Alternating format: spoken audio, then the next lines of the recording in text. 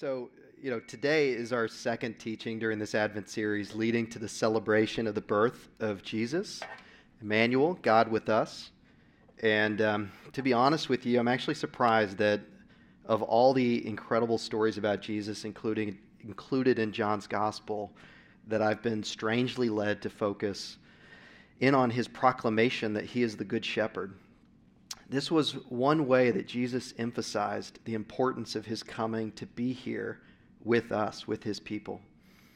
And so I believe that God wanted to do something in my heart as I prepared for today, and perhaps in yours as well, as we seek him, together in his word. There we go. So we're all aware that Jesus' audience could relate far better than we can today to this illustration of a shepherd, given that shepherding was far more common of a profession than it is now in modern-day America. In fact, in 2007, there was an estimated to only be 1,500 shepherds in the entire United States. So just to send that point home. So the audience that Jesus was speaking to does have a leg up on us in regards to basic familiarity with this profession, but they also have us beat in another regard. They're far more familiar with the Hebrew Bible, our Old Testament, than we are, at least than I was in preparing for this. Which is why, if you're like me, I've glossed over some of the ways Jesus is doing more here when he uses shepherding imagery than just telling us that he can take care of us and protect us as shepherds do. Jesus is actually going way beyond this and uses this shepherd title as a bold proclamation that he is the chosen one who God sent to fulfill his promise of hope and restoration for his people. And so to develop or reshape our understanding of the shepherd image, I'll be referring to a lot of scripture this afternoon. So, fair warning. I'll have some on the screen, but we'll just be, reading a lot. We'll first see that John uses this image in John chapter 10 to illustrate that the leaders over the Jewish people have chosen to reject him as that promised one. We'll then turn to Ezekiel 34, which much of the language that Jesus uses in John 10 is echoing back to in our Old Testament. God promised through the prophet Ezekiel that after God's people were to be exiled due to their rebellion, he would not leave them scattered among the nations. He would send his chosen one to gather God's people together again. And finally, we'll look at how Jesus chose what I find a very creative and also intimate way. We had a conversation at our last DNA group about intimacy. So, I'll leave it there. So he uses a particular way to fulfill this prophecy while he was with us on earth. So before we go on that journey, we should get our bearings, starting with the first chapter of John's Gospel. In the beginning was the Word, and the Word was with God, and the Word was God. He was in the beginning with God. All things were made through him, and without him was not anything made that was made. In him was life, and the life was the light of men. The light shines in the darkness, and the darkness has not overcome it. From the very beginning, John tells us he believes Jesus to be 100% God. Jesus is said here to be the Word and the light that was there as the cosmos was breathed into existence. And just last week, we wrestled with Ben, the other Ben that's not here. Where is he? He's not here. Kids. Yeah, so the other Ben, about John's massive claim in these verses that Jesus is the light and that light was God. And if that is to be believed, we have a God who is with us in the darkest places we and those around us experience. And that darkness will not overcome this light. God is with us. And turning now to the next set of verses for our Advent series, we start in verse 9 in John chapter 1. The true light, which gives light to everyone, was coming into the world. He was in the world, and the world was made through him, yet the world did not know him. And as we see in the next verses, chapter 14, which Scott will teach on next week, the Word became flesh and dwelt among us. So John goes on to present Jesus as a man, saying that he came into the world that he created, he became flesh and dwelt among us. And we see examples of this throughout John's gospel. As Jesus is carrying out his mission, he does so intimately with his people, sharing in our humanity, experiencing the depth and range of human emotions of joy, compassion, frustration, grief, and deep suffering. And I want to say thank you to my DNA group again, beyond the intimacy conversation, for exploring these stories with us. We talked a lot about Jesus as a human. Many stories we could use. So the basis for our exploration today on Jesus is as the Good Shepherd. It sits between the verses we read here, or it's based on the jumping off point, if you will, in verse 10. He came to his own, and his own people did not receive him. But to all who did receive him, who believed in his name, he gave the right to become children of God, who were born not of blood, nor of the will of the flesh, nor of the will of man, but of God. So John is setting the stage in this first chapter that Jesus was the one man his people had been waiting for ever since the first humans failed in the Garden of Eden, and who God's chosen people specifically were waiting for. The promised one who would finally crush the head of the serpent, the Messiah who would come from the line of David, and a prophet greater than Moses. And what I'd like to explore in these verses today is how Jesus revealed this, who he was, and what that meant for those who would and would not, as John put it, receive him. John tells us here that Jesus came to his own people, and they did not receive him. So let's explore one of those confrontations that illustrates this rejection clearly. So I'll take you to John 10. In verse 23, Jesus was walking in the temple in the colonnade, I didn't really look up how to say that word, colonnade of Solomon. So the Jews gathered around him and said to him, "How long will you keep us in suspense? If you are the Christ, tell us plainly." And it says here, so the Jews, other translations say the Jewish leaders gathered around him and asked this of him. "If you are the Christ, tell us plainly." And Jesus answered them, "I told you. I made this clear. And you do not believe. The works that I do in my Father's name bear witness about me." Here we see Jesus provides a clear response about his identity to the Jewish leaders. Or the Jewish leaders. Yeah, there we go. Thanks. The Jewish leaders who represent God's people, and that he is the one who they must see as the chosen one, the Christ. John is showing us that the Jewish leaders, Jesus' own people, as John chapter 1 put it, are choosing not to receive him. And what does Jesus say is the reason that they won't receive him? So John 10:26 says, "But you do not believe because you are not among my sheep. My sheep hear my voice, and I know them, and they follow me. I give them eternal life, and they will never perish, and no one will snatch them out of my hand."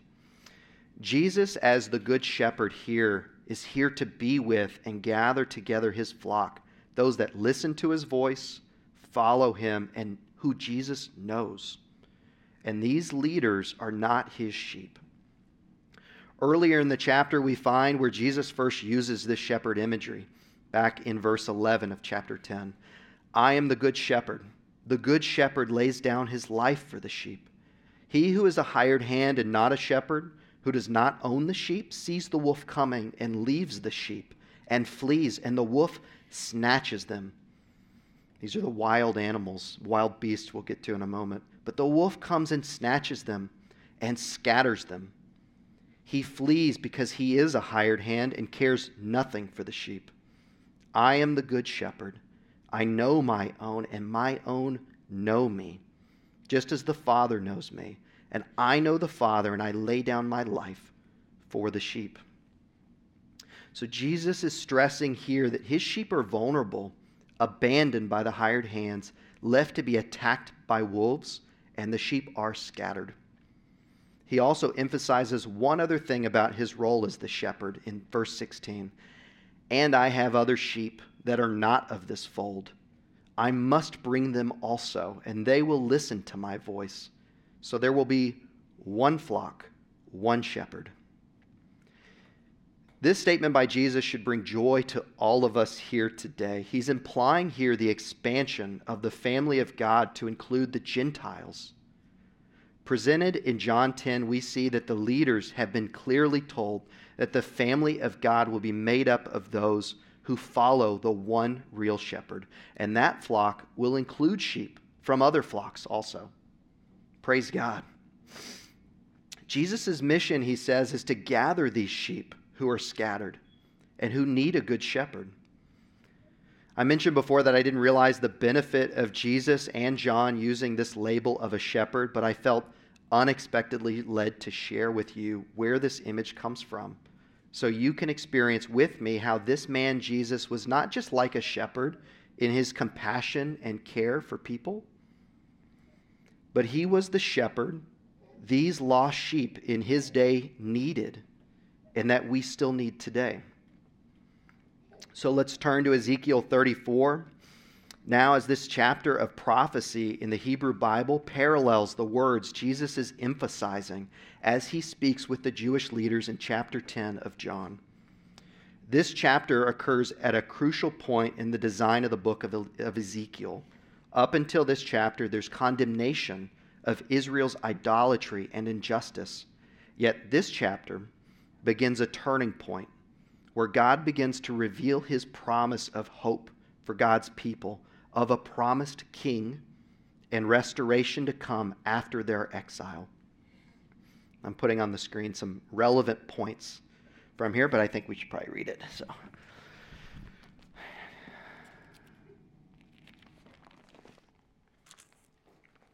So Ezekiel 34, verse 1. The word of the Lord came to me, Son of man, which is a common reference for Jesus uses throughout the book of John. Son of man, prophesy against the shepherds of Israel. Prophesy and say to them, even to the shepherds, thus says the Lord God, Ah, shepherds of Israel, who have been feeding yourselves, should not shepherds feed the sheep? You eat the fat, you clothe yourselves with the wool, you slaughter the fat ones, but you do not feed the sheep. The weak you have not strengthened, the sick you have not healed, the injured you have not bound up, the strayed you have not brought back, the lost you have not sought, and with force and harshness you have ruled over them. And so they were scattered because there was no shepherd, and they became food for all the wild beasts. My sheep were scattered, and they wandered over all the mountains and over every high hill. My sheep were scattered over the face of the earth, with none to search or seek for them.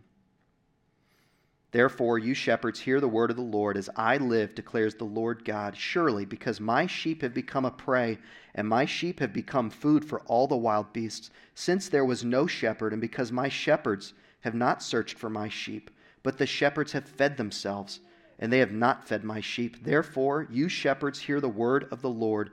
Thus says the Lord God, behold, I am against the shepherds, and I will require my sheep at their hand, and put a stop to their feeding the sheep. No longer shall the shepherds feed themselves. I will rescue my sheep from their mouths, and they may not be food for them.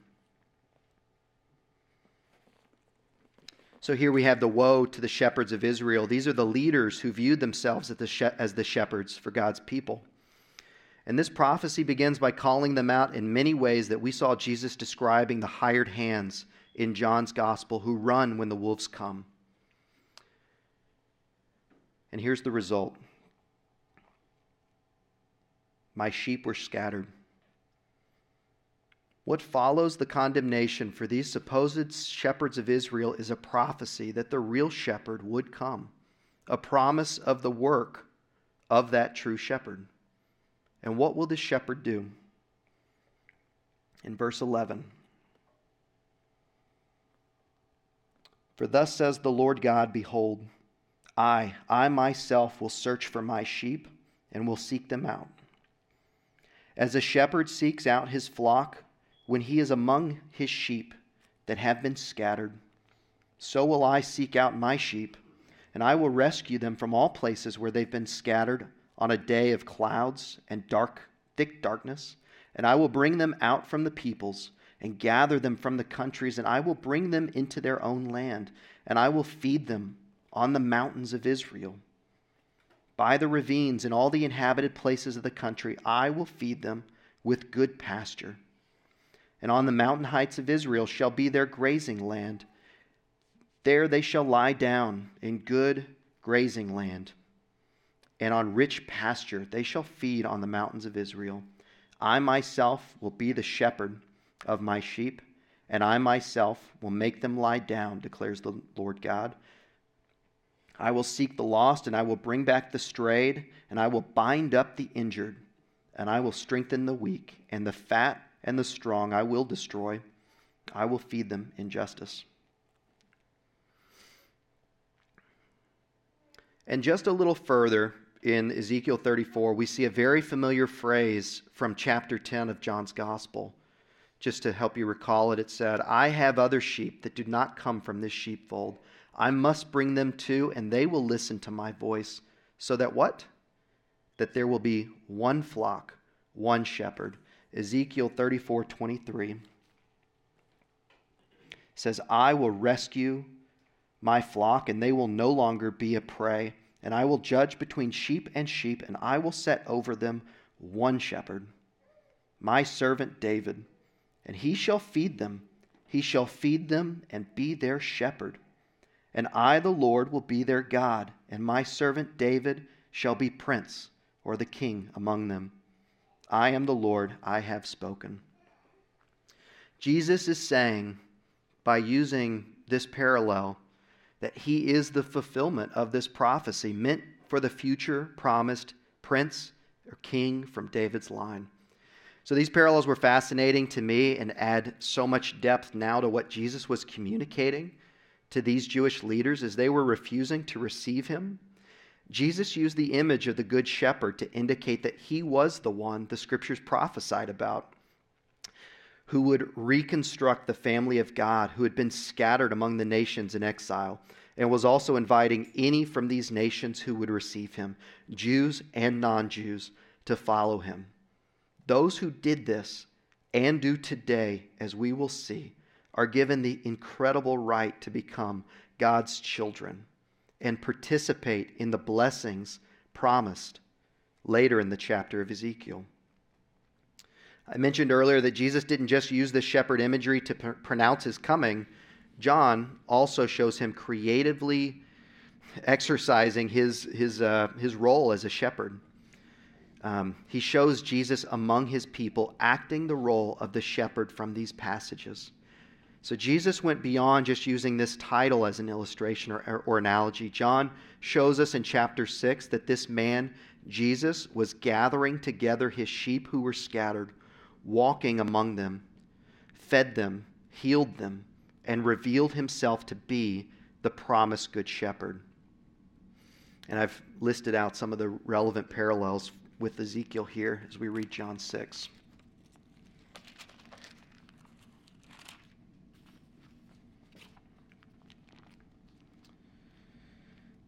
All right, so after this, Jesus went away to the other side of the Sea of Galilee, which is the Sea of Tiberias. And as a large crowd was following him, because they saw the signs that he was doing on the sick, Jesus went up on the mountain, and there he sat down with his disciples. Now the Passover, the feast of the Jews, was at hand. Lifting up his eyes then and seeing that a large crowd was coming toward him, Jesus said to Philip, "Where are we to buy bread so that these people may eat?" And he said this to test him, for he himself knew what he would do. Philip answered him, 200 denarii worth of bread would not be enough for each of them to even get a little. One of his disciples, Andrew, Simon Peter's brother, said to him, "There is a boy here who has 5 barley loaves and 2 fish, but what are they for so many?" And Jesus said, "Have the people sit down." In the translation that I use, there's parentheses around this next part saying that it was now there was much grass in that place, which is kind of a weird thing to say. considering at least John is helping you know that these people are comfortable as they're sitting. But I think John's emphasizing that this was a pasture. This is the grassy place for his sheep to feed.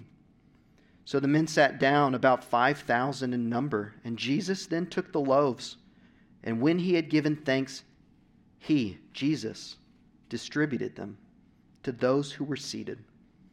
So also the fish, as much as they wanted.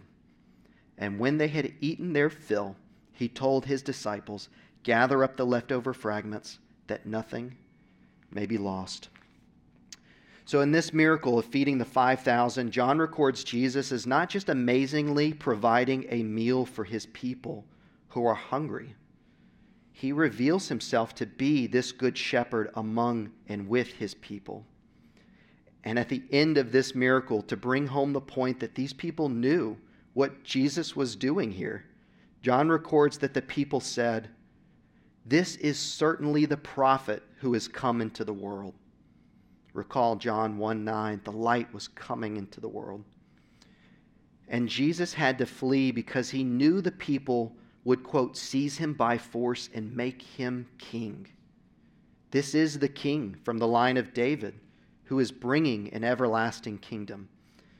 So here Jesus, as the good shepherd, fed his flock, and what an amazing experience that must have been for those who witnessed it. But also for us who are invited to be a part of this flock as well. Those who believe, as John puts it in the opening chapter, have the right to become the children of God. So that begs the question, what is in store for the sheep, God's children, who would follow this shepherd if this prophecy is to be believed? So back in Ezekiel, we see this.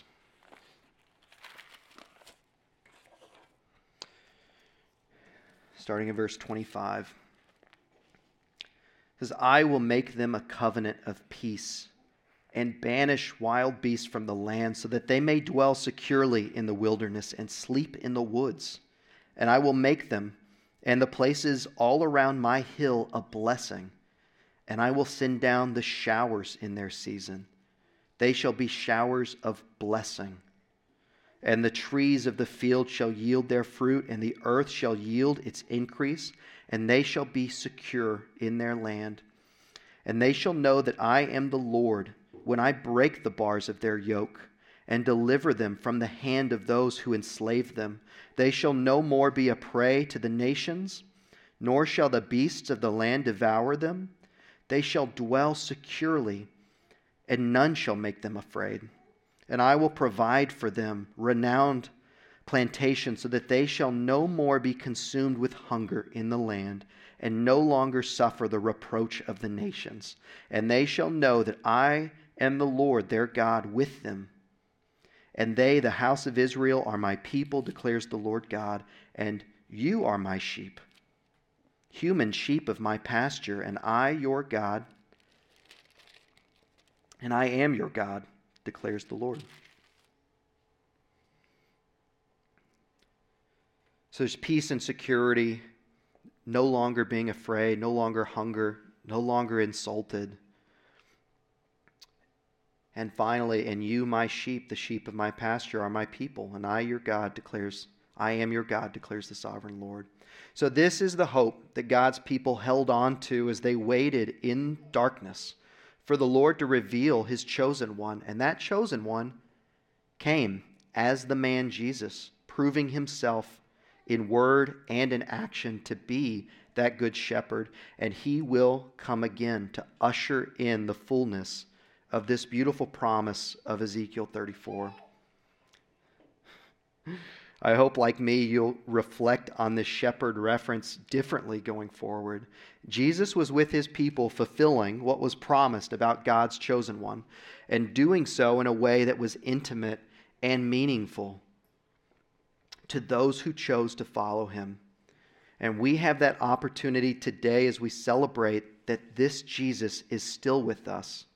He reigns as king, and he is still in the process of gathering his sheep from every nation. So I'd love to take communion with you now, if you'd like to locate your juice and bread. And I'll take us back to John 6. And it says, after distributing the bread and fish, John tells us a bit more about this miracle. That the 5 loaves of bread that Jesus began with remained in the end. There were 5 loaves of bread with 12 baskets after it had been distributed. Yet it says that everyone ate and was fully satisfied. This was like bread that one can eat and not go hungry, which we celebrate today as we take communion. And also in John 6, there's a reflection on this same idea, and it's funny to me how it's phrased, but I hope that deep down we all believe this. And it says in 6:33 and 6:34, the bread of God is the one who comes down from heaven and gives life to the world. So the people there said to him, and I love this, Sir, give us this bread all the time. They're hungry for this bread. And Jesus said to them, I am the bread of life. The one who comes to me will never go hungry, just as the people experienced from the bread from the Good Shepherd, personally feeding them on the mountainside. Take and eat this bread of life and know that it is Jesus with us, providing this bread that will never deplete and will always satisfy you. Take and eat. And please also take the juice, which represents our Savior's blood poured out for us all, opening a way for us from a different flock to become the children of God. So now let's worship together as one flock under one very good shepherd.